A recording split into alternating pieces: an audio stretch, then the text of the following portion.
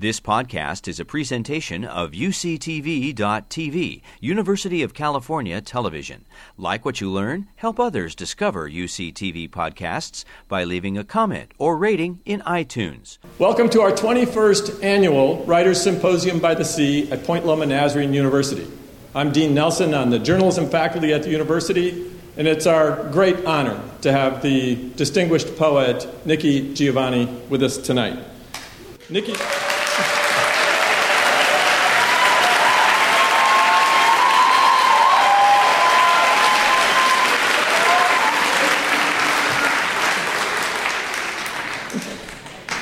Giovanni is a legend. She was a significant voice in the Black Arts Movement in the 1960s, and she's still as significant today in the things we are facing as a nation.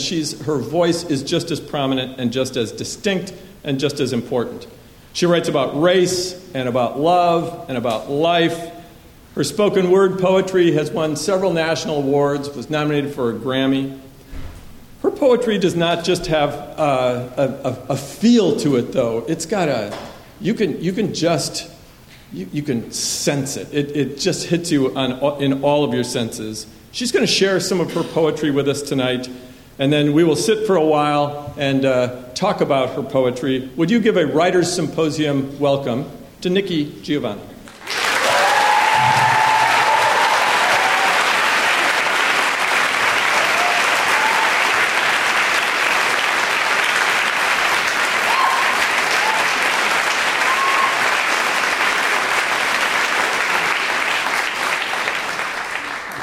Thank you. I am being, I'm not embarrassed, but it's like, well, damn, I'm not going to do as much as y'all think. Yes, Brandon, you can keep your phone on, because it'll probably be something. The rest of them people have to turn their phone off. But I did see that, and I realized to whatever degree it is, for those of us who write in the room, what you are is a storyteller. And what's important is to tell a story. And it rained this morning, when I was coming over here, it was raining. And I thought about a couple of things, but one of the things I wanted to share, because I saw that some people have my Rosa Parks book.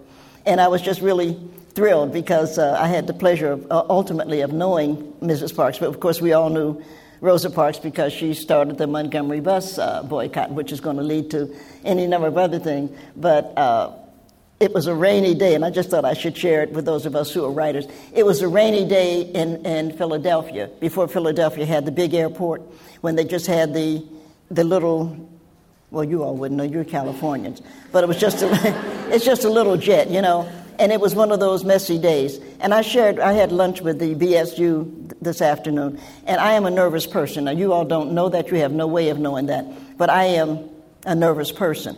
And what I had really done is it was raining, and I had to go up to Penn State. So you have to fly up, and you fly up on a little plane. So you know that one day you're going to die. I mean, so, it's not that, you think you're not going to die one day. It's just you're not ready to die now. You know what I mean? And so I walked into it's a little airport. It was really not much bigger than this. And I was like, oh, goodness.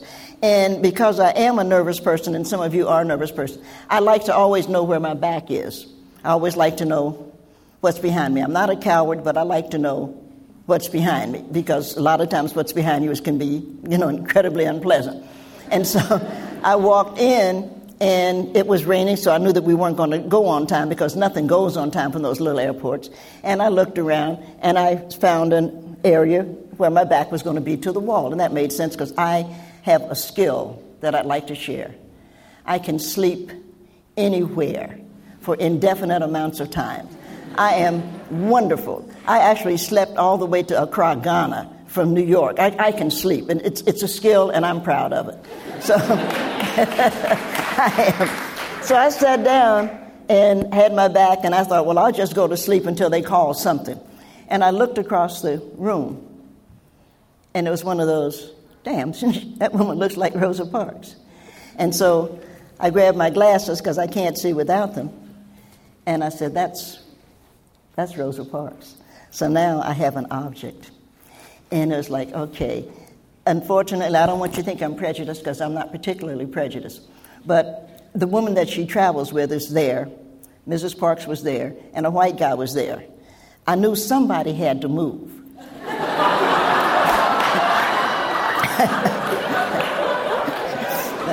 I was way aware of that. And I have to confess, I had enough sense to know I couldn't move the black woman. I'm not a fool. So I thought, okay, how am I going to move the white guy? I can do this by either walking over and saying, "Excuse me, sir, you're sitting next to a legend, and I'd like to have your seat if you don't mind." Chances are he would then want to keep it. Or I could do the black thing, and I just walked over and did that. Are you going to move or what? And he just looked, "Oh, I'm sorry. And he got up. You have to know how to use your skills. And I introduced myself to Mrs. Parks, and we actually became friends. And for my Delta sorors here, I need to share this part of the story. As you know, Mrs. Parks moved up to Detroit. Congressman Conyers moved up to Detroit, and I had the pleasure of going up. She was a tea drinker, I'm a coffee drinker. And we were sitting one day drinking coffee, and she was a good storyteller too.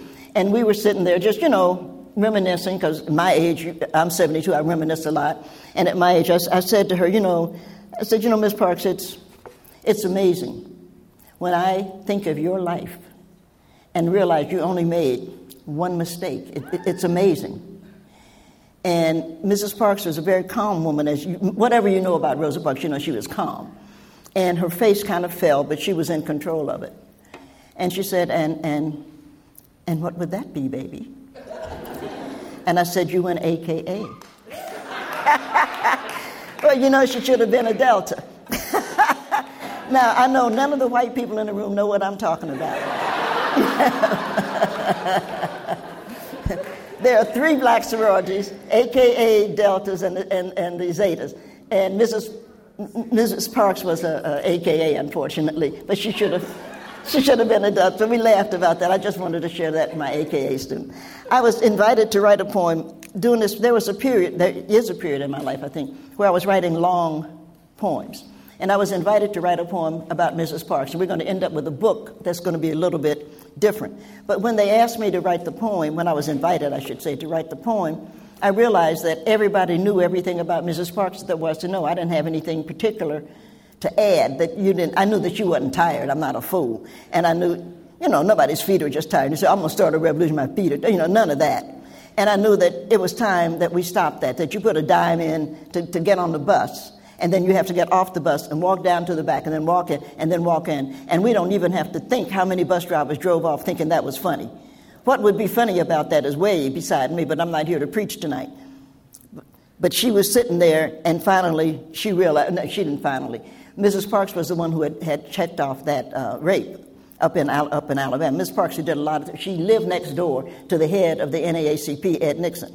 So there was a lot going on, but Mrs. Parks didn't do it that day. But in being invited to write this, I tried to think of, okay, if I'm going to write a poem about Mrs. Parks, where does it start? We were talking to the writers, and this is not going to be interesting, I think, to anybody but the writers in the room. It has to start someplace that people are not looking for it to start, so that you can have something to say that people aren't looking for you to say. The person that I'm in love with as a group, of course, the Pullman Porters. And I think the most overlooked group, I'm a history major. I'm a Fisk University graduate, a history major. But one of the most overlooked groups of people in America are the Pullman Porters. And we forget that every time Thurgood Marshall needed money, what did he do? He got on a train. Why did he get on a train? Because the Pullman Porters had received money from the blues singers, from the jazz people, from the people that could give him, but they didn't want to say. Nat King Cole didn't want to say, "I'm a member of the NAACP," because he couldn't work. Am I making sense? And so he would pass along the money to the Pullman Porters. And when Thurgood or one of his people would get on, they would give that money to them so that the money could go and do what it was supposed to do. So I thought, if I'm going to talk about Mrs. Parks, I need to start with the Pullman Porters, because these are great men. And it's something that all of us should know, because they took the trains away. They got jealous, I think, and said, well, what we'll do, we'll just take the trains away. Ha! And it's a loss, because those are great men who looked out for all of us. So this is Mrs. Parks, but this is for the Pullman Porters, who organized when people said they couldn't, and carried the Pittsburgh Courier and the Chicago Defender to black Americans in the South so that they would know they were not alone. This is for the Pullman porters who helped Thurgood Marshall go south and come back north to fight the fight that resulted in Brown versus the Board of Education. Because even though Kansas is west, and even though Topeka is the birthplace of Gwendolyn Brooks, who wrote the powerful The Chicago Defender Sends a Man to Little Rock, it was the Pullman porters who whispered to the traveling men, both the blues men and the race men, so that they both would know what was going on. This is for the Pullman porters who smiled like as if they were happy and laughed like they were tickled when some folks were around, and who silently rejoiced in 1954 when the Supreme Court announced its 9-0 decision that separate is inherently unequal. This is for the Pullman porters who smiled and welcomed a 14-year-old boy onto their train in 1955. They noticed his slight limp that he tried to disguise with a doo-wop walk. They noticed his stutter, and probably understood why his mother wanted him out of Chicago during the summer when school was out. 14-year-old black boys with limps and stutters are apt to try to prove themselves in dangerous ways when mothers aren't around to look after them. So this is for the Pullman porters who looked over that 14-year-old while the train rolled the reverse of the Blues Highway from Chicago to St. Louis to Memphis to Mississippi. This is for the men who kept him safe. And if Emmett Till had been able to stay on that train all summer, he would maybe have grown a bit of a paunch, certainly lost his hair, probably have worn bifocals, and bounced his grandchildren on his knee, telling them about the summer riding the rails. But he had to get off that train and ended up in Money, Mississippi, and was horribly, brutally, inexcusably, and unacceptably murdered.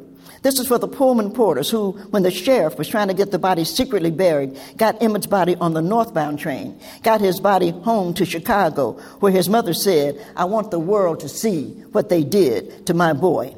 And this is for all the mothers who cried. And this is for all the people who said, "Never again." And this is about Rosa Parks, whose feet were not so tired. It had been, after all, an ordinary day, until the bus driver gave her the opportunity to make history. This is about Mrs. Rosa Parks from Tuskegee, Alabama, who was also the field secretary of the NAACP. This is about the moment Rosa Parks shouldered her cross, put her worldly goods aside, and was willing to sacrifice her life so that that young man in Money, Mississippi, who was so well protected by the Pullman porters, would not have died in vain. When Mrs. Parks said no, a passionate movement was begun. No longer would there be a reliance on the law. There was a higher law. When Mrs. Parks brought that light of hers to expose the evil of the system, the law came and rested on her shoulders, bringing the heat and light of truth. Others would follow Mrs. Parks. 4 young men in Greensboro, North Carolina would also say no. Great voices would be raised, singing the praises of God and exhorting us to forgive those who trespassed against us. But it was the Pullman porters who safely got Emmett to his granduncle. And it was Mrs. Rosa Parks who could not stand that death. And in not being able to stand it, she sat back down.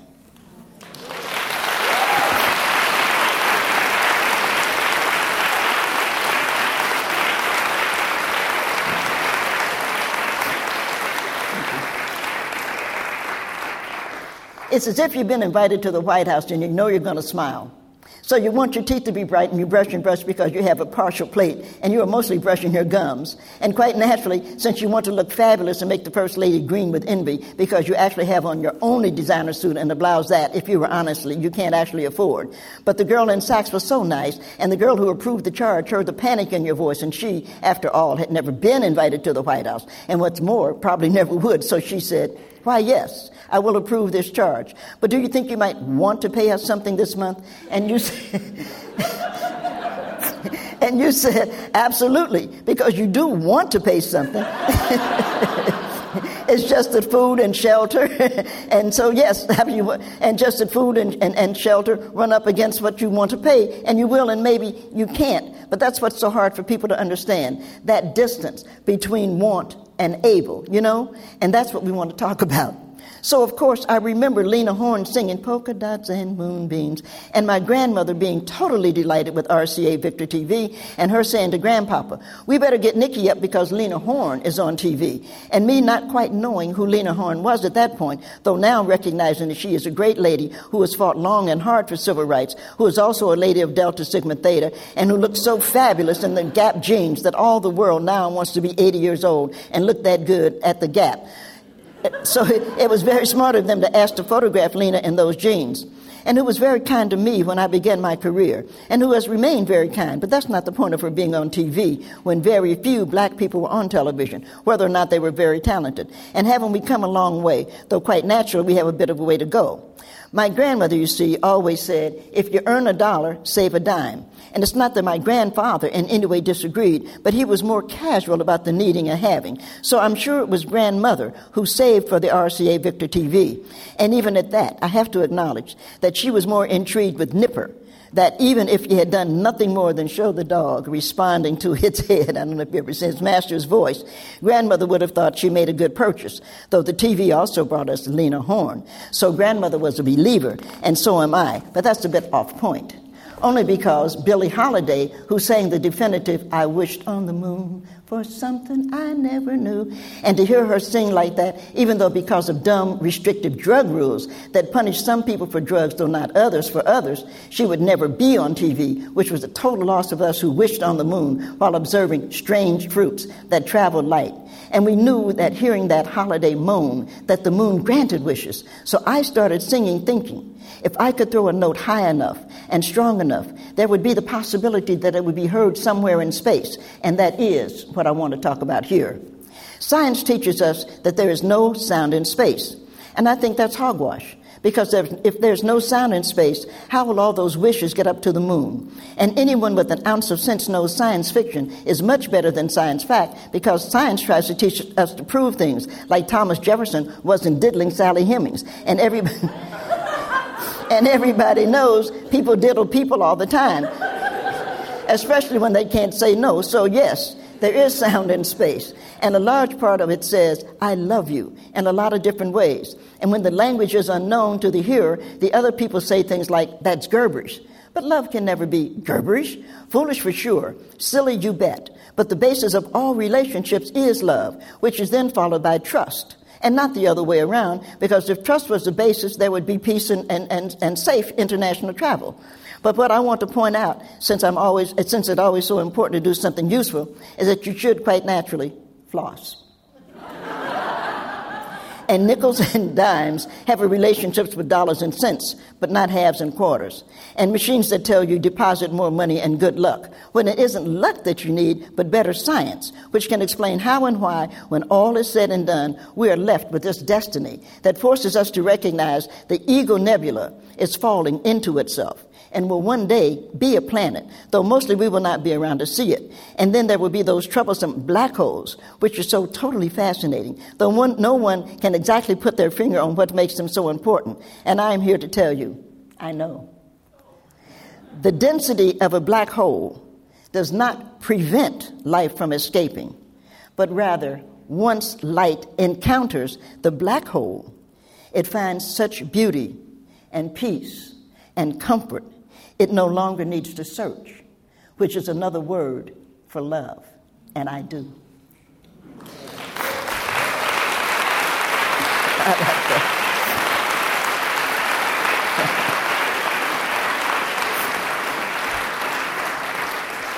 Thank you. I'm a space freak, and you probably have gathered that. But one of the things that we know is that the space program cannot be a science program. Scientists only make real what the creative writers have imagined. We're the ones that say, there ought to be a rocket, and then they say, oh, I can do that. But they would never come to us and say, I want to make something. We're the ones who think it up. I don't care what. It was Jules Verne that said, if we are going into space, if we are going to the moon, from Earth to moon, this is where we should go from. And they only missed it by 100 miles. They missed what Verne said that. They went, but it was a creative writer who said, this is where we have to go. And for those of us in this room who are creative writers, you've got to begin to imagine what is the rest of the universe like. And one of the best ways to imagine that, in all fairness to everybody, is you got to learn something about black Americans. Because how in the world did we come here with a song, create a dance, do another song, put up with a lot of hatefulness, and still find a way to love? Still find, a few months ago, when some fool shoots 9 people in church, being able to come to say to him, I forgive you, we forgive you. These are great people, and it's time that we embrace that greatness. It really is. So I wrote a poem because I'm a fan. I want to go to Mars, but for you high school kids, if you're not smoking, don't smoke.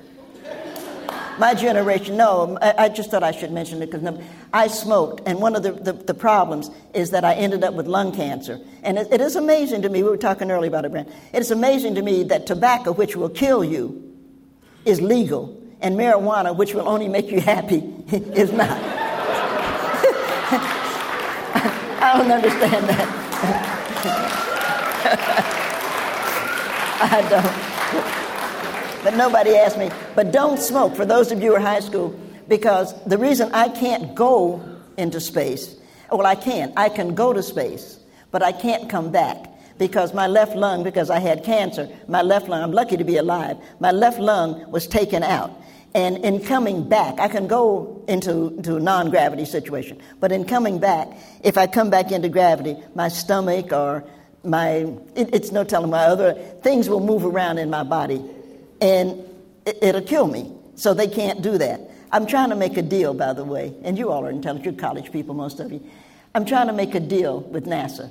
The people in my family, the average age in my father's family are all dead. I'm 72. The Giovannis are all gone. But my mother is a Watson, and the Watsons live a long time. My cousin B lived to be 106. At one point, she was the oldest person on Earth. But I'm not going to live to be 106, so I don't have any illusion like that. But I figure probably I'll live into my mid-80s. And what I would like for them to do is to send me into space, send me up to Mars or someplace, and when I die in 10 years or so, just open the door and let me out. Well, you're going to die anyway. You're born, you're going to die. And then the kids could look up and you, oh, there goes Nikki, you see me? I think it would be great. I wrote a poem because I'm a space freak. It's called Quilting the Black-Eyed Pea. We're going to Mars. We're going to Mars for the same reason Marco Polo rocketed to China, for the same reason Columbus trimmed his sails on the Dream of Spices, for the very same reason Shackleton was enchanted with penguins, for the reason we fall in love. It's the only adventure. We're going to Mars because Perry couldn't go to the North Pole without Matthew Henson, because Chicago couldn't be a city without John Baptiste DeSalvo, because George Washington Carver and his peanut were the right partners for Booker T. It's a life-seeking thing. We're going to Mars because whatever is wrong with us will not get right with us, so we journey forth carrying the same baggage, but every now and then leaving one little bitty thing behind. Maybe torturing hunchbacks here, maybe drop lynching Billy Buds there, maybe not whipping Uncle Tom to death, maybe resisting global war, one day looking for prejudice to slip, one day looking for hatred to tumble by the wayside, one day maybe the whole community will no longer be vested in who sleeps with whom. Maybe one day the Jewish community will be at rest, the Christian community will be content, the Muslim community will be at peace, and all of us will get great meals at holy days and learn new songs and sing in harmony. We're going to Mars because it gives us a reason to change. If Mars came here, it would be ugly. Nations would band together to hunt down and kill Martians. And being the stupid, undeserving life forms that we are, we would also hunt down and kill those who would be termed Martian sympathizers. As if the fugitive slave law wasn't bad enough then, as if the so-called war on terrorism isn't pitiful now. When do we learn? And what does it take to teach us things cannot be what we want, when we want, as we want? Other people have ideas and inputs. And why won't they leave Rap Brown alone? The future is ours to take. We're going to Mars because we have the hardware to do it. We have the rockets and the fuel and the money and the stuff. And the only reason NASA is holding back is they don't know if what they send out will be what they get back. So let me slow this down. Mars is 1 year of travel to get there, 1 year of living on Mars, plus 1 year to return to Earth equals 3 years of Earthlings, being in a tight space, going to an unknown place with an unsure welcome awaiting them. Tired muscles, unknown and unusual foods, harsh conditions, and no known landmarks to keep them human. Only a hope and a prayer that they will be shadowed beneath a benign hand. And there is no historical precedence for that except this. The trip to Mars can only be understood through black Americans, I say. The trip to Mars can only be understood through black Americans. The people who were captured and enslaved immediately recognized the men who chained and whipped them and herded them into ships so tightly packed there was no room to turn, no privacy to respect, no tears to fall without landing on another, were not kind and gentle and concerned for the state of their souls, no. The men with the whips and chains were understood to be killers, feared to be cannibals, known to be sexual predators. The captured knew they were in trouble in an unknown place without communicable abilities with a violent and capricious species, but they could look out and still see signs of home. They could still smell the sweetness in the air. They could smell the clouds. They could see the clouds floating above the land they loved. But they reached a point where the captured could not only not look back, they had no idea which way back might be. There was nothing in the middle of the deep blue water to indicate which way home might be. And it was that moment when a decision had to be made. Do they continue forward with the resolve to see this thing through, or do they embrace the waters and find another world? In the belly of the ship, a moan was heard, and someone picked up that moan, and a song was raised, and that song would offer comfort and hope and tell the story. When we go to Mars, it's the same thing. It's Middle Passage. When the rocket red glares, the astronauts will be able to see themselves pull away from Earth. As the ship goes deeper, they will see a sparkle of blue. And then one day, not only will they not see Earth, but they won't know which way to look, which is why NASA needs to call Black America. They need to ask us, how did you calm your fears? How were you able to decide you were human, even in the face of even when everything said you were not? How did you find comfort in the face of the improbable to make the world you came to your world? How was your soul able to look back and wonder? And we will tell them what to do. To successfully go to Mars and back, you will need a song. Take some Billie Holiday for the sad days and some Charlie Parker for the happy ones. But always keep at least one good spiritual for comfort.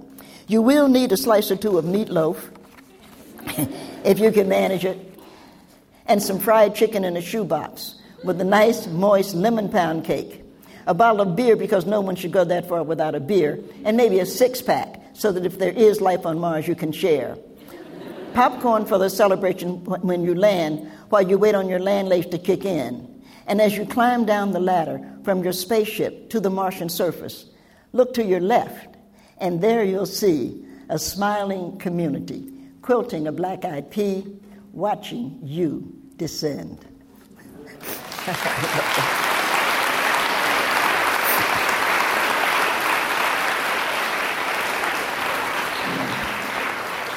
I'm always falling in love. I recommend it. You're not doing anything, fall in love. It makes you helpful. And so I'm going to end on a love poem, if I can find it. Because men are always making decisions about what women... Are any of you all Downton Abbey fans? I love Downton Abbey. I really do. And now that Mr. Carson got married last week, she made him cook. I was so happy for her because men always act like, women don't do anything. And it's really funny because they say men work and women stay home. But I know better, and so do all of the women who have stayed. We have to clean the house. We have to cook. We have to be nice to them when they come. I mean, it's just, we work very, very hard. This is a poem, though, because I'm always falling in love. And this is a poem because I was in love with somebody who, unfortunately, at that point wasn't in love with me. And you really hate it when they're not in love with you because then by the time they fall in love with you, you're in love with somebody else. And, it's not a lifetime situation.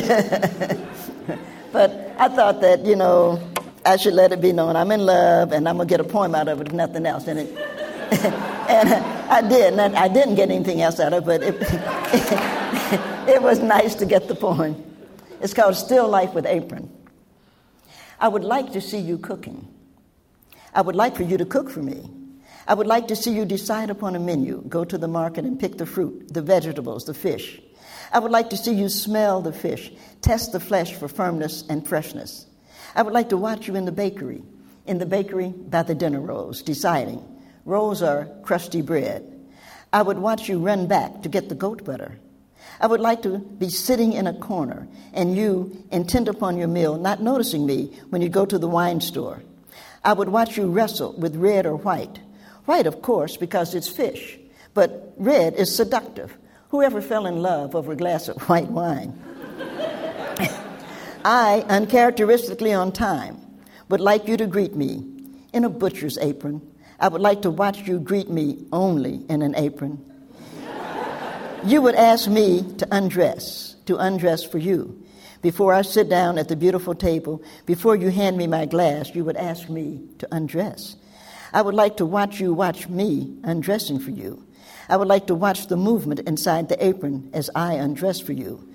I would like to watch you walk, stroll to your closet, where you bring out your old buffalo plaid dressing gown, your pilly, much-washed dressing gown that smells like you after you brush your teeth, after you shower, after you comb your hair. I would like to embrace your odor, your essence, as we sit down to eat. I would like for you to cook for me. I would like that very much.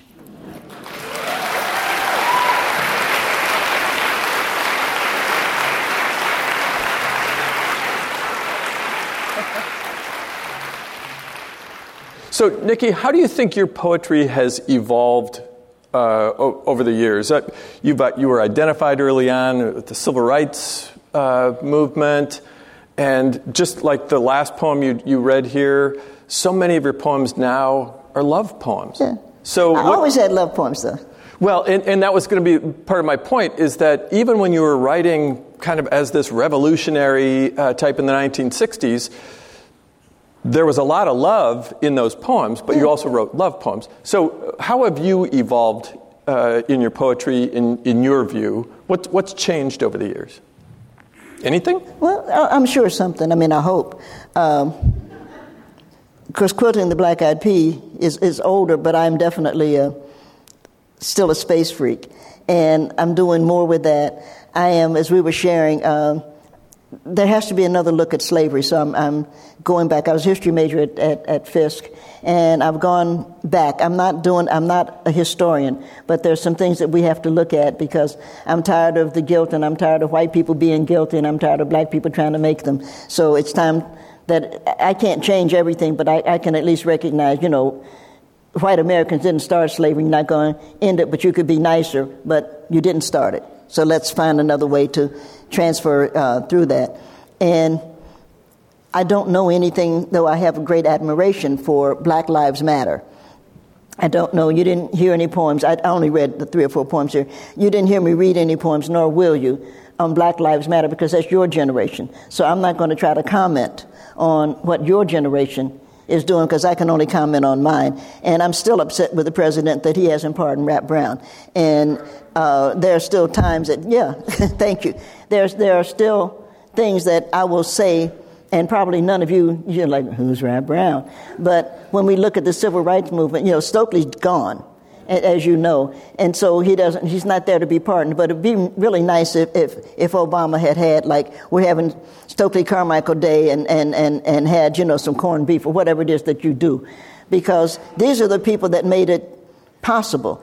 And, of course, Rap is still in jail, and it's my understanding that Rap has cancer. So we need to get him out, and we need to get his treatment, and need to take care of, because where would we be? King was murdered. So where would we be without these people? And when are we going to honor them? When are we going to say, yes, we appreciate what you did for the country? And I wrote a line actually, I like the poem a lot. As a matter of fact, I've been working on it, and it still has work. But one of the lines says, we hang our heads in shame at the timidity of Barack Obama. And if I don't do anything else, I'm keeping that line in. Because Barack needed to do something. You were elected president however many years ago, then what the hell? You president, do something.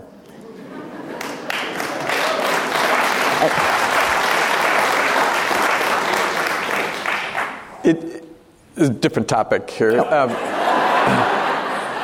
Nice segue, I know. How big of a kick was it to be mentioned in a Kanye West song? Oh, see, I know that Kanye's mother was a French. Kanye's mother was I know Kanye's mother said to him, Kanye, you didn't mention Nicki. You better get Nicki in that. I mean, I'm sure. I'm sure Kanye didn't care one way or the other. But that was really that was really a kick. That had to be. Do you remember what the line is? I've had a seizure. I don't remember a lot of things. I have a letter, because I don't know Afeni Shakur, Tupac's. Mm-hmm. And I have a. Yeah, let's get in on her tattoo. My there. Thug Life, because when, he died. He was shot on a.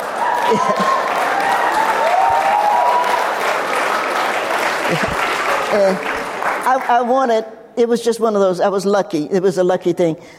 He was shot on like a Monday. He died on that Friday, and that Saturday, my mother was still with us.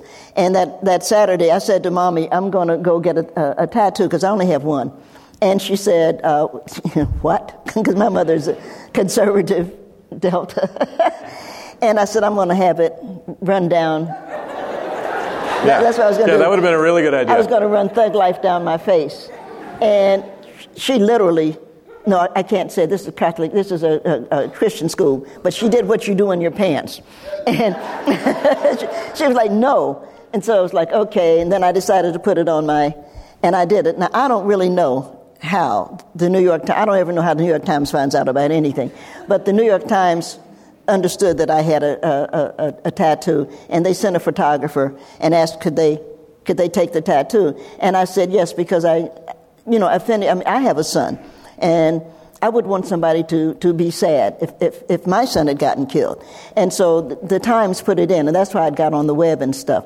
And I got a letter from Afeni, and I framed that. And it was just a sweet letter. It said, "Dear sister," because I like to think that Afeni was my sister too.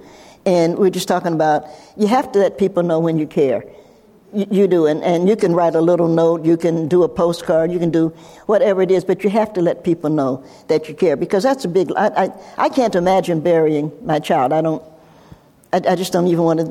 Yeah. It's just not something I can imagine. So anybody that loses a child, it's a very difficult thing, no matter who. And some people say, well, he did this, and this. But he was a great man. Tupac was a great man. And he would stand on that stage and say, vote or die, vote or die. And I think that people were upset that he was trying to make sure that youngsters like these high school students in here, when you're old enough that you go to register, you have to vote. You must vote. And it's very important. And Tupac was leading that. So losing Pac was a great loss. Michael Eric Dyson, when he was here, said he was sort of the Charles Dickens of his generation because of the way he would describe his surroundings. Yeah. Can you see that? I know what I know about Dyson. Good for him. Yeah.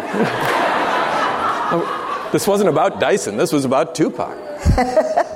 All right. So, but the Kanye thing, it was kind of a kick? It was wonderful. Anytime, you pick up a book, my son, I'm the only person at Virginia Tech that doesn't do email. And I know they have me listed, but I don't email.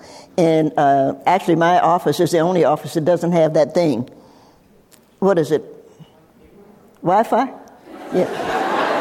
So that thing? We don't have that thing? Yeah. Is that what you said? Yeah, whatever it is. You can't come to my office and do that thing.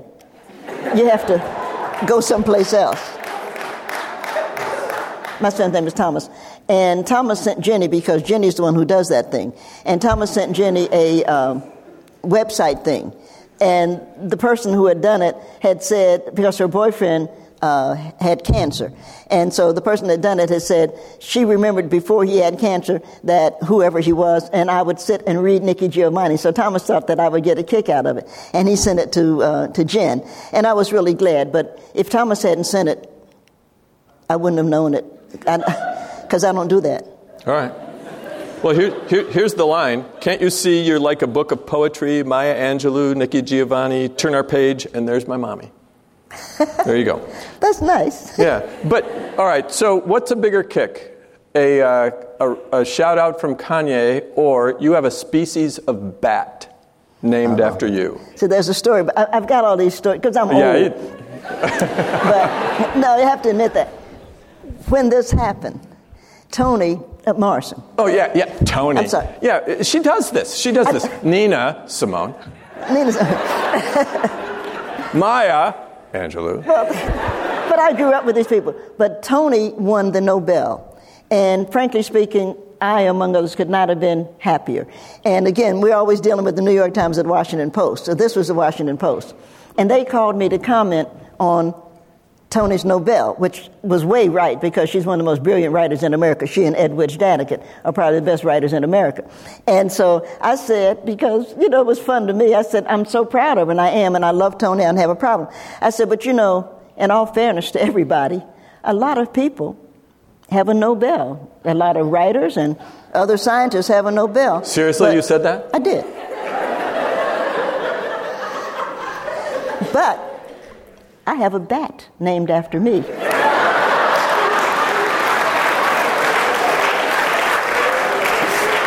I am the only one. The bat is in Chile. I am the only one with the bat, so I'm happy for Tony. And it's the Washington Post. So there's this thing, and there's Tony, and there's me, and I got my bat. So I'm pleased. Dr. King at the University of Texas found this bat, and he was a fan, and so he wrote and said, would you mind if I had big ears? That's what he said. And it reminded, so I have a bat. So, I don't care about the other thing. The only thing I really want, and I don't mind admitting that, is I have 7 NAACP Image Awards, and I want 8. I want one more. I do. Everybody's talking about, I want to, what is that? Everybody's, those people are boycotting the Oscars and stuff. Yeah. I don't care about any of that. I want my 8th NAACP so that, it balances. You know what I'm saying? Yeah. And that's 7 is so awkward. So 7 is awkward. Yeah. So I'm hoping that this is going to be a good enough book that I can get my 8th, and then I can quit writing. I can just sit around and say, look at what I did. You know what I'm saying? Let's talk about poetry for a minute. So you have said poems have work to do. What is that work? I think inform. I think I try to help people to think about things differently. But I also think delight. I think that delight is key to almost everything, that people will be able to read and say, and sometimes they smile, sometimes they won't. But I think that we have to inform and delight and leave something with the person that they will take. But and some of you do, Brandon, that we know that I'm thinking about suing the president. And I'm not picking on Barack today, but I am thinking about suing him because... You sort of are. You sort of are picking on him. Yeah, because I had a line, when the Virginia Tech tragedy occurred, my last lines were, "We will prevail." And a couple of weeks ago, because of the situation in Syria, Obama said, "We will prevail." So I expected him to say, as the poet Nikki Giovanni said. I did, or as the Virginia Tech professors. And give me some credit for what But he just said it like he thought of it himself. The nerve. I want credit for what I've done, so I'm thinking about suing him. Yeah. My son is a lawyer. If he doesn't have anything else to do, I might have him take care of it. Yeah, let us know how it turns out. Well, I was going to turn out. Well, all right, so I've read a lot of your poetry, and a lot of it doesn't have any punctuation in it whatsoever. Yeah. That's got to be intentional. So I'm wondering why, but I'm also wondering, is that so that whoever's reading it can read it however he or she wants to read it, with whatever cadence and whatever pauses? Or sometimes it just sounds like you are just emptying your skull of whatever this idea is, and you don't want to even stop and mess with punctuation. No, it's. I think that at least my poetry works on the breath, and I have a common breath. Now, of course, I only have one lung, so that might affect my intake. And the stupidest thing on television is that one where the grandfather's sitting there with the 2 little girls, and they say, and the wolf huffed and puffed, and the little girl, like you do, grandpapa. And you just want to reach in and just slap the crap out of her. You really do. You really do. But it's on a breath, and so it's there. It's like a song. We were talking about I've been talking to some songwriters here, and the songwriters will sing a song a certain way, but then somebody else will come along and sing that same song a different way and get something really wonderful. And I think poetry is like that. So the poetry is available if anybody's kind enough to read it. It's available to be read as they understand it. So you really give the reader a lot of freedom. Well, my friend says that I assume intelligence, and so I like to think that I like to think that I do. That Okay. I think that dumb people don't pick me up. I can guarantee you that. Donald Trump is not going to quote me.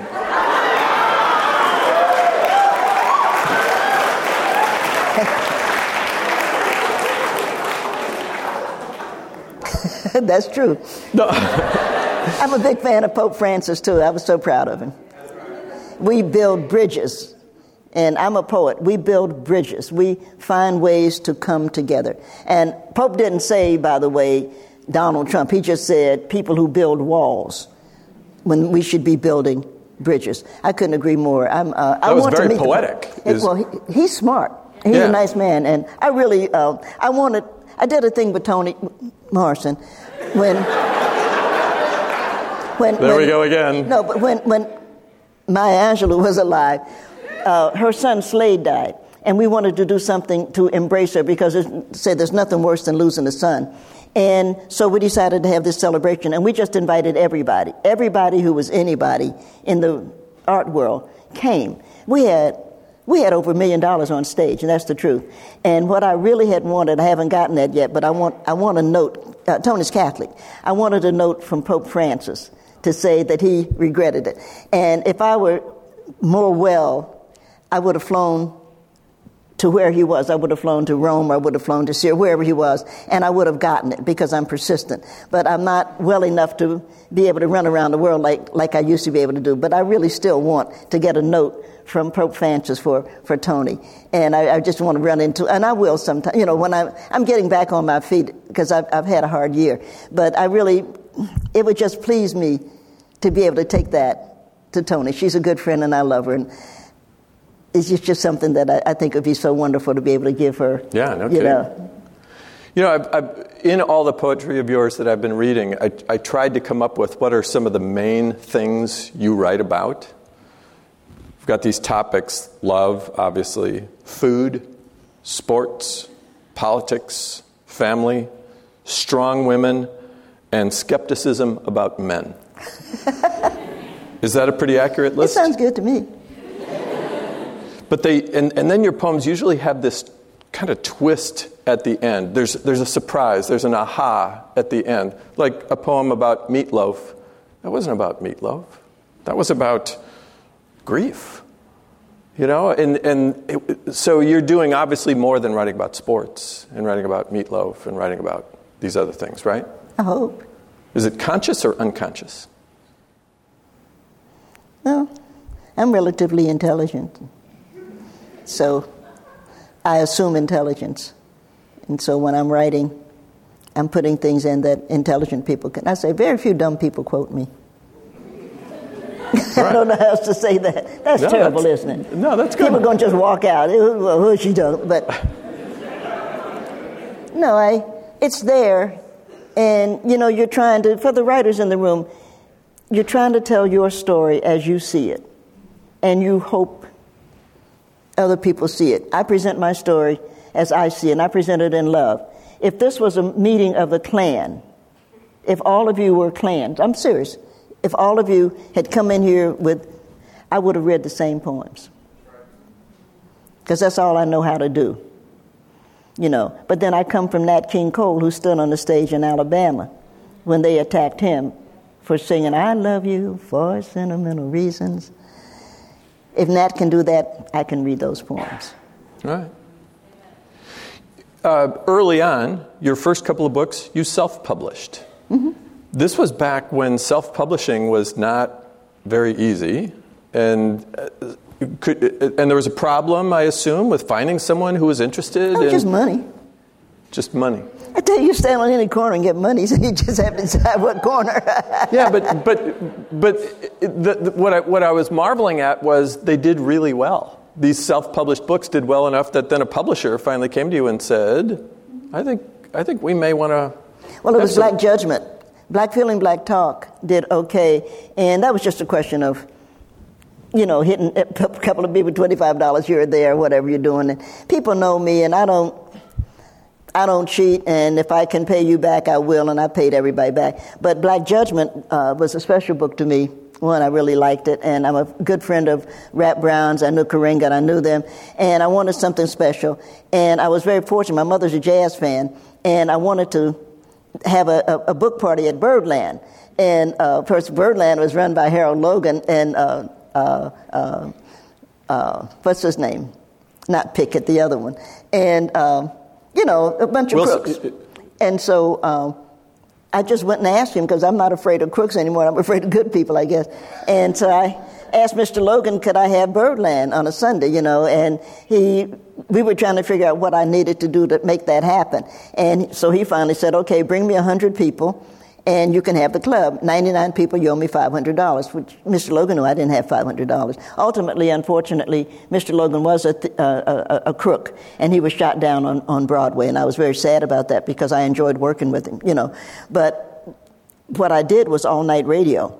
I just started to do all-night radio. And I'll never forget WWRL, because when I first went to WWRL, they were not doing poetry. And it was like, well, first of all, I was young, so I was cute. And it was like, please, and being cute helps and smiling helps. And we got that done. But what we ended up with was a tremendous group, and it was great, because Birdland is down. And New York Times is, Birdland is, if I'm Birdland, you're the New York Times.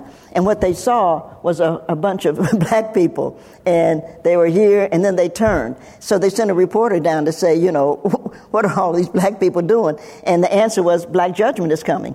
And so you could say, they were like, what is going on, and we had it, and I got the second news front from that. Morgan Freeman was my next door neighbor at that point. But we had some really good readers, and we got that done. And the second news front is going to make any career. If you get making your career after second news front New York Times, you need to go do something else. And so I had that second news front, and so people knew who I was, and then they would pay me to come and speak. Because other than that, I pretty much had been speaking for free, but it was nice to have a job that paid, because I had, rent and stuff. The subject of race was a big issue when you were writing early on, and it obviously is today. And I was looking at the interview that you did with James Baldwin, 1973, maybe 1972. And here's a quote from James Baldwin in the interview you did with him. He is speaking about a white police officer. Okay. Baldwin says, he may be a very nice man, but I haven't got the time to figure that out. All I know is he's got a uniform and a gun, and I have to relate to him that way. That's the only way to relate to him, because one of us may have to die. I read that quote from 1973, and I thought about today, and I just think, has nothing changed? Do you think I can't think like that. If I thought like that, I'd be unhappy. But I need to share this. I don't know if you all know John Oliver Killens. He wrote And Then We Heard the Thunder, which is about World War II. And he wrote a wonderful book called The Cotillion. And the heroine in The Cotillion is a girl named Yoruba. And John based Yoruba on me. This is the 100th, because she's feisty girl. This is the 100th anniversary of John, and in Brooklyn, they're having a celebration. And so they called me and said, Nikki, we're having a celebration of John. Will you write something? And I share this because probably most of you won't have any particular reason to see it. I was thrilled because I said, if John were here today, he and I would make our way to London, where we would meet, because Jimmy lived in Port-de-Vence. He lived in France, where we would meet Jimmy Baldwin, and we would picket Downton Abbey. Why? Because the Fifth Singers went to sing before Queen Victoria. And we should have had that in that series. And we should have invited the family, including the Dowager, to come and hear the Fifth Singers, who were going to change their name to the Jubilee Singers. And I thought it was a way to get it in. So you're asking about, did things change? Something's changed, because I could write that. Well, do you think we have, do you think poets have an obligation to write into the dynamic of Ferguson or Baltimore or Chicago or Minneapolis? Is that an obligation of the poet? I don't think it's an obligation. I think it's something you might be interested in. But right now, what what we are interested in. We are Virginia Tech. What we are interested in is Dr. Edwards is the one who broke open Flint, Michigan. And I'm really hoping to be able to we're afraid right now because the same reason your school wouldn't want to send you someplace like that. The water's poison, and we don't want to make a mistake. The kids wash their hands, put it in their mouth, or they'd be sick. We don't want that. But I'd love to take a bus load, but I'll settle for a van load. I want my kids to be able to go up because that's a big story. What's going on, that's the next movie. I don't know what Spike Lee and them are doing. They're running around picketing one thing or another. I don't know what's her name, what's the girl, Jada? I don't know, but that's where we need to be looking at something, because that's an incredibly important story, because water, it's just an incredible, and these are good people on two sides. We are Virginia Tech, and so my students can and will interview Dr. Edwards and his graduate students. So we're very fortunate that it's a Virginia Tech thing that we can do that. But as I say, I want them, so I'm not ignoring, I mean, I've got 14-year-old boys and things that I write, and it's 14. I'm not ignoring that. But I'm saying, you asked me what was important. If I were a writer right now, Flint, because Flint is not the only place in America that has poison water. And I know Southeast Washington, there are other places. And we need to look at that. And so if I were you all's age, that would be what I'm more looking at, because we know policemen shouldn't have guns. If they can't conduct and I said that to my students, if I had to come in here and have to have something to control you, if I had to come in here with a whip or with I don't know what teachers would have, a paddle, then, you read about that, and I'm going to paddle you. If I have to do that, then I shouldn't be teaching you. If my voice doesn't control you, something's wrong with one of us. That's the truth. You've mentioned Virginia Tech a couple of times. You were asked to write this poem after this very, very tragic slaughter at your school. And I know you don't want to recite the poem, but what is it about poetry that speaks into that deep, deep grief? I just know personally, if I'm grieving about something, I turn to poetry. I'm glad. But what is it about poetry? I wish I knew. I know when I received that call, and talking about obligation, I got a call from Sandy, actually. I was trying to remember who had actually called me, because it was the dean who wanted it, but it was Sandy Smith, who was the president's secretary, called me. And she said, Nikki, we need you to anchor convocation. And the only answer to that was yes. But I was so upset. I knew Mr. Cho. I had put him out of my class. I knew Mr. Lee, and I have to be careful because I'll start crying about them. I knew some of the kids that were killed, and I knew that I couldn't count on. I normally can do what I'm doing with you. I can sit and I can talk. I'm comfortable. But I knew that I couldn't count on myself, and that's why I had to. That's why I had to write it. But that's a political poem too, because I'm talking also about the kids who are being slaughtered. I did some other things. And I didn't realize when they said anchor that they meant that, because George Bush, the president, was coming. And our dean, Mark, was afraid that I would say something cruel. And I've never been so angry with Mark, because I know the difference between where we are. I mean, if I had a chance to curse Bush out, I'd be delighted. But this was not the time to deal with. To me, he was just another boy who was there doing stupid things, and we had to do it. I didn't know that I was going to be the last voice, and because other people did other things, and so then it was me, and it was just so incredibly sad. And it was a kid, and I'll go to my grave not knowing who, because I was sitting, for example, here, and a kid over there is the one that said, "Let's go Hokies," and we all. I mean, that's what did it. That's what did it. It was just so powerful. I mean, I've watched it on YouTube, and it's just such a powerful thing, because and it's so different from if you would have read an essay, if you would have read a letter, anything like that. It's a poem. Yeah. You read poems when you get married. You read poems when you die. You read poems when there's a celebration. You read poems do things. Poems are right there with good wine and caviar. I love caviar. I've been trying to break myself with a habit because you feel so guilty because you say, I did at one point, so for a couple of months I did, because you say, there's some mother, and these are some mother's children. And you're sitting there enjoying it, and then you say, to hell with that.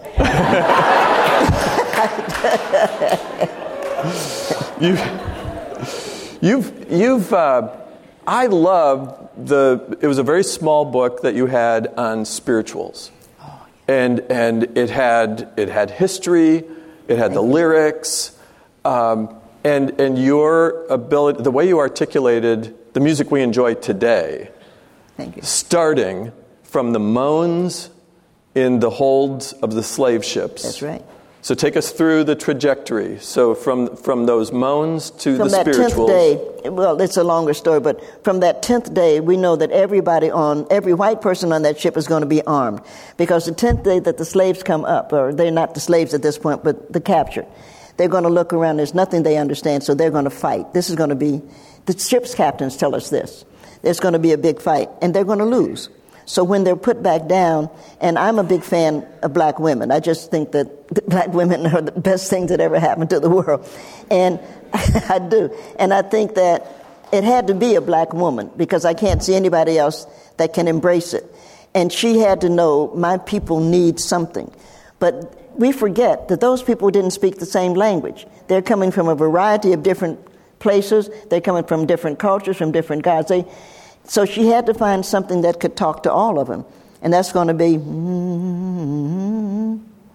and somebody's going to answer her, and they're going to take that moan and bring it all the way to the United States. Because you have to remember still, they're not speaking the same language.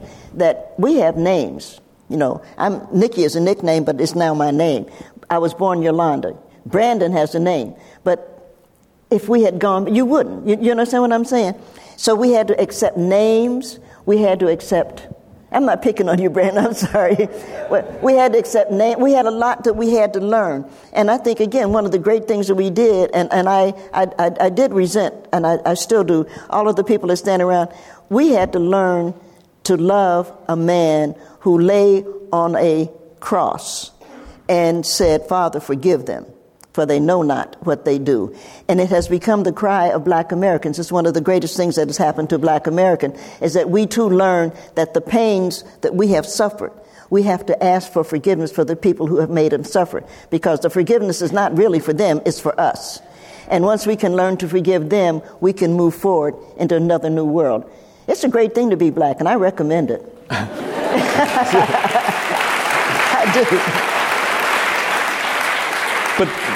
But the connections you made, though, we go from the moans to the spirituals. To jazz, to blues. To... We've been on stage. I was laughing about it because I'm at a school where we're football power. You know, Frank Beamer, who is a friend and whom I love dearly. But Frank is the winningest football coach in undergraduate. You know that. Mm-hmm. Our young men particularly have been on a stage all of their lives because we're recruiting people. We're looking at them. They're in the 8th grade. They're 15 years old. They're 16 years old. These people have been, and people are saying, how can you be on a stage? How can you be on a stage all of your life? We've been on stage forever. We were on a stage in Africa when they were selling us. We were on a stage in America where they sold us again. We've been on a stage where we sing. We've been on a stage. If there's any one thing that any black person that you know can do, they can be on a stage. Because there's something in your people said to me, you're comfortable on a stage. I said, hell, I've been on a stage. Before I was born, I was on a stage.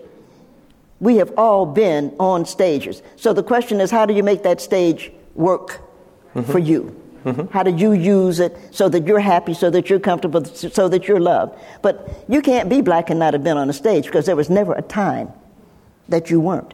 That if you knew your grandparents, if you knew your great-grandparents, or when you know your history, we've been on, we have lived on stages.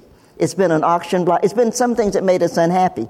But yet, we've been on that stage, and we have used it to the best of our ability, to our ability to make it work for us. We have been good people with it, and good for us. Good for you. What about I want to go back to the spiritual. Do you have a favorite? Maybe. It's hard because I like so many, but, sometimes I feel like A Motherless Child is one of mine. Because that's, if you're having a really bad day And I think there must be nothing, I'm talking about mothers losing children, but a childless mother is difficult, but a motherless child has got to be unbelievable. And so I really, sometimes, I really do. You want to sing it? No, I don't want to. What's his name? Barack was singing. He did Amazing Grace. He did Amazing Grace. I get sick of people singing that song. John Newton wrote that song, and he was a slaver. And what he was singing about was what he had done. I want somebody to sing about what helped me. Is that no? I don't have to always be nice, do I? No, really. I just, because Amazing Grace was about this man who realized I have messed up. And if I were any place else, I would use another word. And, and we're supposed to accept. So I was disappointed. And she doesn't call me and ask me what she should sing. Believe me, she'll take my calls, but we're not that close. But I was very disappointed that Aretha sang that Amazing Grace, because I wanted her to sing a spiritual that came out of what we had gone through and what lifted us up. Amazing Grace saved John. It forgave John, and I'm glad for John. I hope that they all go to heaven or whatever. But they're just such. There's so many lovely, so many songs that my grandmother would sing, and we had a washer. You see, it was a long time. She had to save up a long time. I wasn't able to do for my grandmother what I was able to do for my mother. So she had a washer. If you can imagine washing a sheet and stringing and then taking it and hanging it out on, right? So you're going to hum a spiritual when you're doing that. You are. And I just thought we could have found a better song that was a little closer to my heart. You have said that you can write things now that your mother is gone. Mm-hmm. Like what? Why couldn't you write it when she was I did. When Mommy died, the first thing I did, Gloria is my attorney, and I'd be lost without Gloria. You know that. We've talked about Gloria. The first thing I did was I legally changed my name, because I'm Yolanda Cornelia Giovanni Jr. by birth, and I would never have changed it when Mommy was here. But when she left, I changed it to Nikki, so that I am officially Nikki Giovanni. So that was the one thing that I did. And I've gotten to rethink my father, because my father had issues, and it was none of my business. He was married to her; he wasn't married to me, and so I needed to put it aside because it was none of my business. And now that he's gone, I need to, and I don't know if I need to. For me, I need to rethink some of the things I saw, because I've learned to say it on stage, that if you ask me what was I doing at 11 o'clock on any Saturday night, I was listening to my father hit my mother. And it's something that I just had to put back, because there's nothing I could do about it. And now that she's sitting in heaven, I can sit there and say, and that disturbed me. And so now I can begin to explore, because I'm a writer, I can begin to explore what does that mean, and what did he get out of it, and why would that happen? I mean, so I don't pick on men, but you have to wonder about how did that happen. But I wrote a poem that said, I married my mother, but she widowed me. Because when she died, she widowed me. So I'm trying to figure out, and I did pretty much, if I have married anybody, and I may yet do it again, I married my mother. Because that's what you marry, the people that you love, that you're close to, that you take as marriage. Yeah. Right? Because you have sex with, if you married everybody you had sex with, your marriage license would look like that. That's true of some people. Not everyone. No, I'm sure not us here, but yeah. Maybe how they do it in Virginia, or I don't know. Sex is a good idea, and I'm tired of people making. It's really funny about sex, because we want. Oh boy. No. Just a brief. We want our women to be virgins, but we want our men to be cockhounds. So what am I missing? We do. Everybody wants your women to be, oh, is she a virgin? Oh, man, I hope you're the only one hitting that. Well, somebody has to hit something.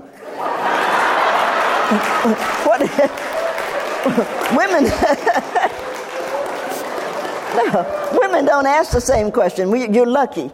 We don't ask, and what have you been doing? Not you, because I'm sure you haven't been doing it. No. I was just... I was just assuming that was a rhetorical question. Hey, I just thought of something. Tell us about you getting a ticket from a cop. Well, that had nothing to do with sex, of course. I am trying to change the subject, if that's all right. Oh. Well, I don't have to tell that then. You can change the subject. Yeah. Tell us about getting that ticket. No, I live in Blacksburg. I teach in Blacksburg. And Maya Angelou was in Wake Forest.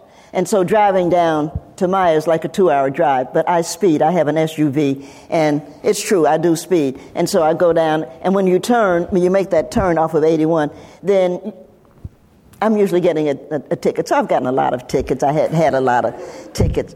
And a policeman gave me a ticket, and it's sad, by the way. I was sad about it. He gave me a ticket and went home, and I guess said it to his mother. I don't know what people say to his mother, but he said to his mother, I gave this funny black woman with the funny name. And she said, Nikki Giovanni, you gave Nikki Giovanni a ticket. So he was feeling guilty about that, but he was helping out at a parking thing, like a carnival or something.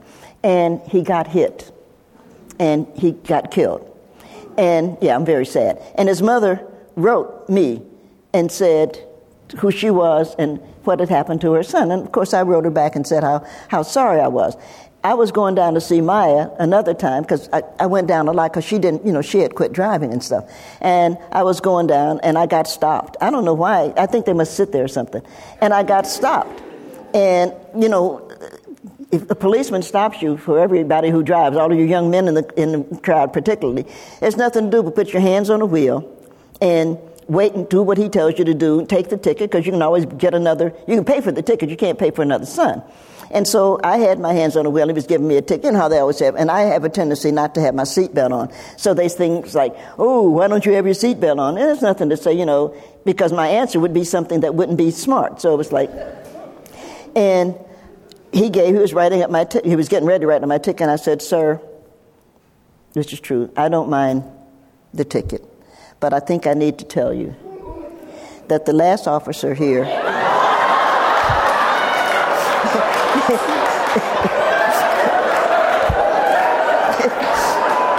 was only fair.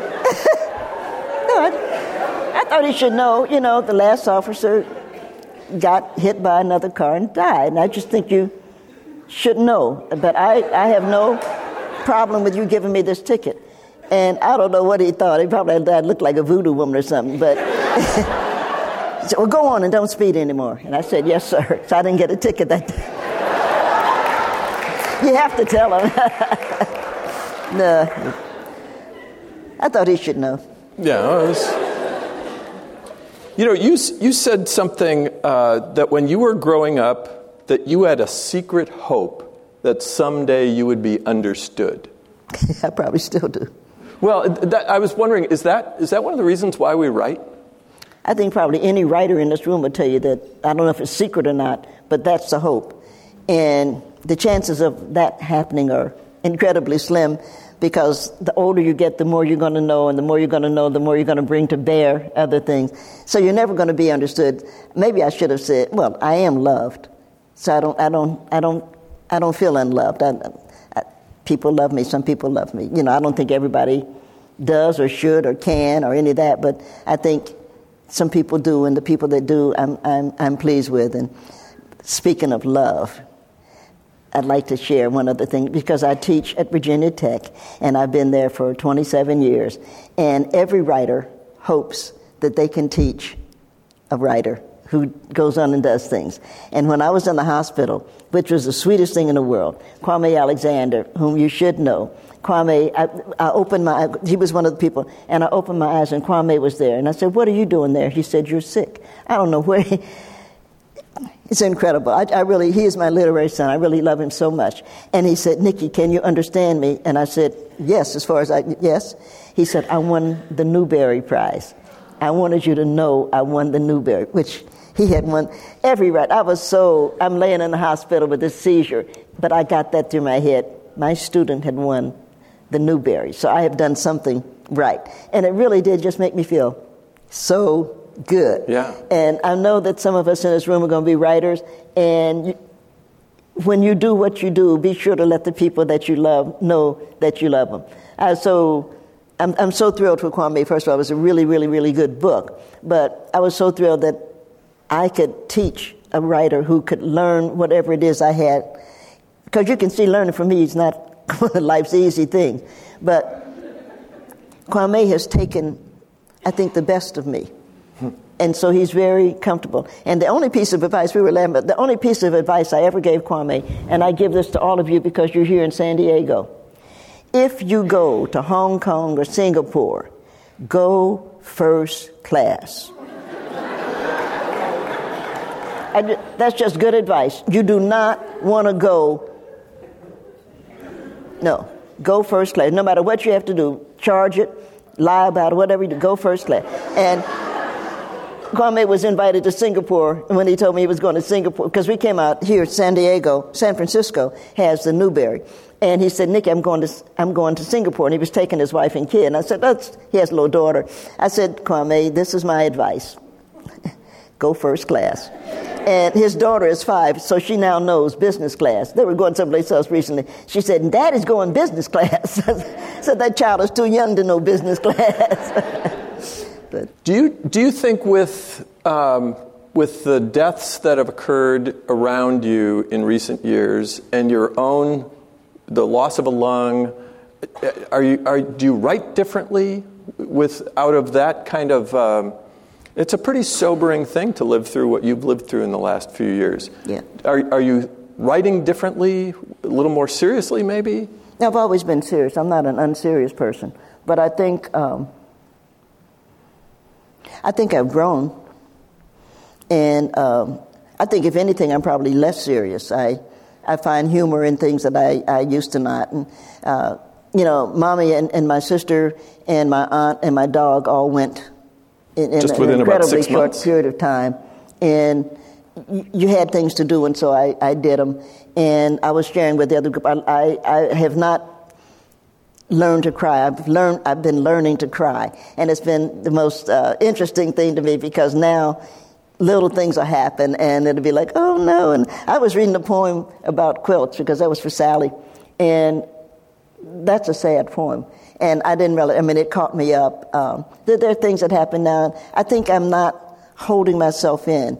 So even though we were talking earlier, even though I, like all Black Americans to some degree, have been on stage all of my life, I don't think that no, not my life. That was a fight that I had. I let Jenny read that poem, which I shouldn't have. And she thought it should be life. It is existence. All of my existence, I've been on a stage. And I've learned to let it go. I've learned to let some of the hurt go.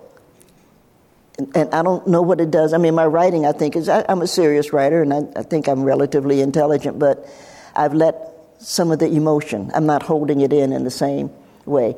But you hold things in your 20s in a way that you don't in your 70s, because you say to yourself, well, if I don't let it out in the 70s, when am I planning to let it out, And so I'm learning to cry, and that's what the new book is called, A Good Cry. I'm learning to cry. So does the writing help you through that?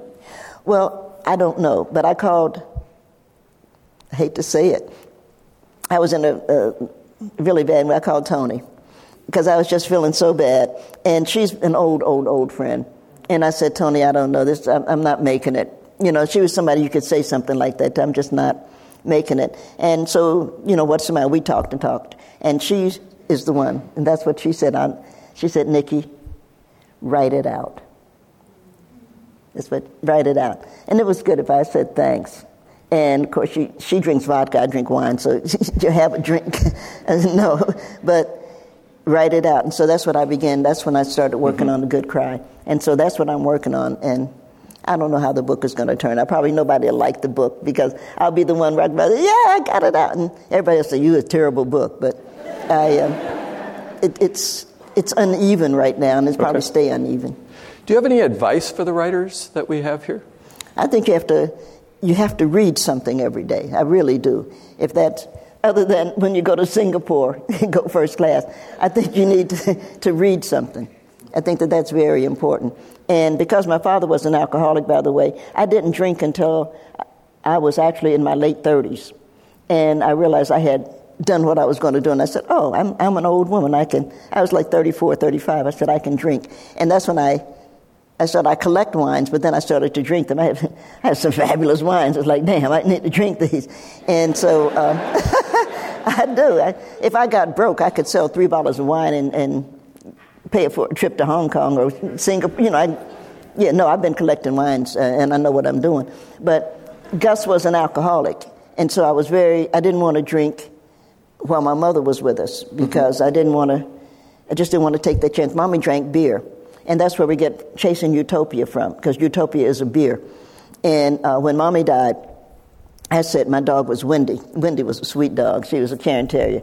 And I said to Wendy, grandmother's dead. We ought to drink a beer for grandmother. Just trying to be, and she was, oof.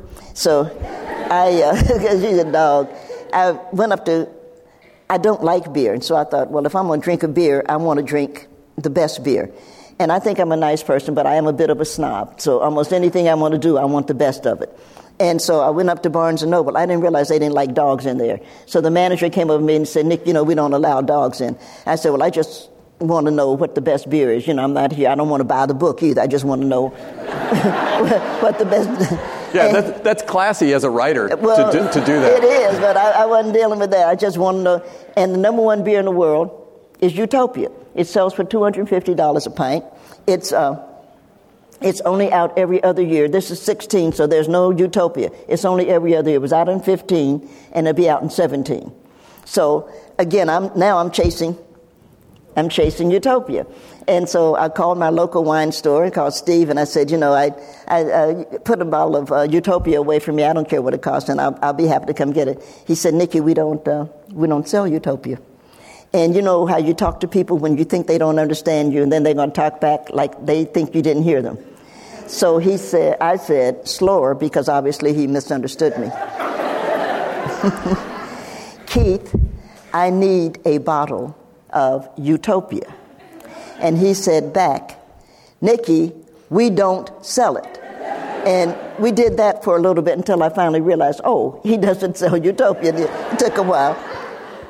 So I called, there's a wine store out here, and it's called Bounty Hunter.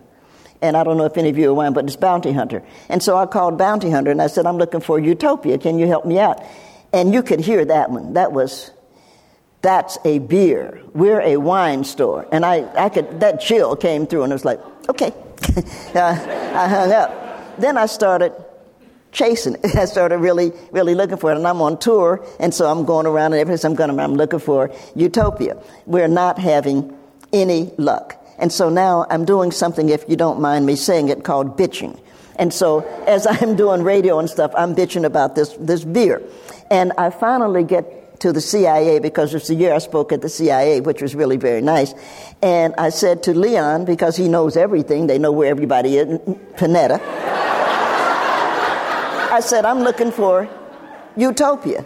And you know how men talk to women when they think we don't know what we're doing? And Leon looks at me and he says, and I'm sure you'll find it. And I said, this isn't working. And I ran into one of his assistants. And I said, can you help me out? I'm looking for Utopia. And he pats me on the shoulder. He said, look deep within yourself. And it's one of the, in all fairness to everybody, there are times in life when you need a Negro. And I knew that was one of the times I needed one. So I'm now going to find a Negro, somebody to understand what I'm doing. And I said, I'm looking for Utopia. He said, let me find a safe computer. And he looked up and he found it. But it was in Canada. And at this point now, I have my behind on my shoulder because I don't want to buy an American beer in Canada. So I'm still on tour complaining. And we get a call. When I get to New York, we get a call. And he said, I'm the barista for it's Sam Adams Beer. Please tell Dr. Giovanni we are sending her a Utopia and the glasses to drink it out of. Because Utopia is like a cocktail. Now, this is the fun part of that. I've only met 2 queens in my life. Queen Elizabeth came to United States, and she requested to meet me. She called my people. It's one of those, her people called my people. And she asked if I would meet. I would have walked to meet the Queen, so it's like, whoa. And she had Philip with her, and I'm a big fan of Philip's. So I went to meet the Queen, and so that was really nice. I was cool. The other queen that I know, is Queen Juanita, and she's the Queen of Kano in Ghana. And so she knew about Utopia. And she said to me, Nikki, why don't you bring that, because I haven't drunk it yet. She said, why don't you bring that Utopia? I have now drunk. Why don't you bring that Utopia over and we'll drink it together? And I said, well, TSA, and I have a lot of faith in TSA, and I hope they keep bombs off the planes I'm on. I said, but TSA is not going to let me bring a beer. That's just not going to happen. If you want to drink it with me, and I'd be delighted, you're going to have to come to the United States. And she said, oh, baby, I'm not coming to the United States anytime.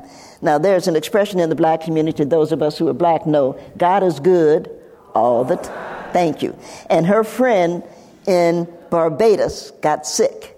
So she went to see her friend in Barbados to help her friend out, and then she realized she's only 4 hours, Barbados is 4 hours, from Washington. So she called Kwame. She's Kwame's friend. She called Kwame and said, if I come to D.C., will you take me to Nikki's house?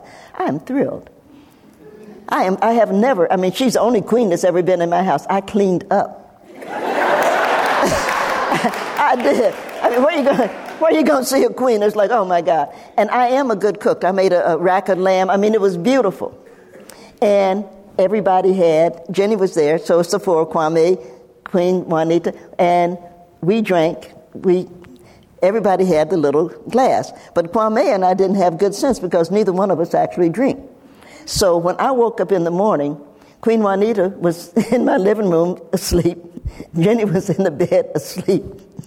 Kwame and I were sitting at the kitchen table, drunk as lords. So that's what happened to the the Utopia. That's what happens when you reach Utopia. That's right. Yeah. It was fun. I wish my mother had been here. We're going to close this way. I'm going to have you read the last paragraph. Okay. Right there. This is from your book, Racism 101. I hope by discussing sports and homelessness, race and current television, world news, scientific wonders, and anything else that comes to mind, that I am showing my students that they must contemplate the world in which they live. I believe their responsibility as writers is to have as much sympathy for the rich as for the poor, as much pity for the beautiful as for the ugly, as much interest in the mundane as in the exotic. Meatloaf is a wonderful thing, as worthy of a poem as any spring day or heroic deed. The exercise I try to install is look. Allow yourself to look beyond what is into what can be, and more into what should be. Poems are dreams, but dreams are conceived in reality. Meatloaf is real. Write that poem. Nikki Giovanni, thank you very much. You've been listening to a podcast by University of California Television. For more information about this program or UCTV, visit us online at uctv.tv.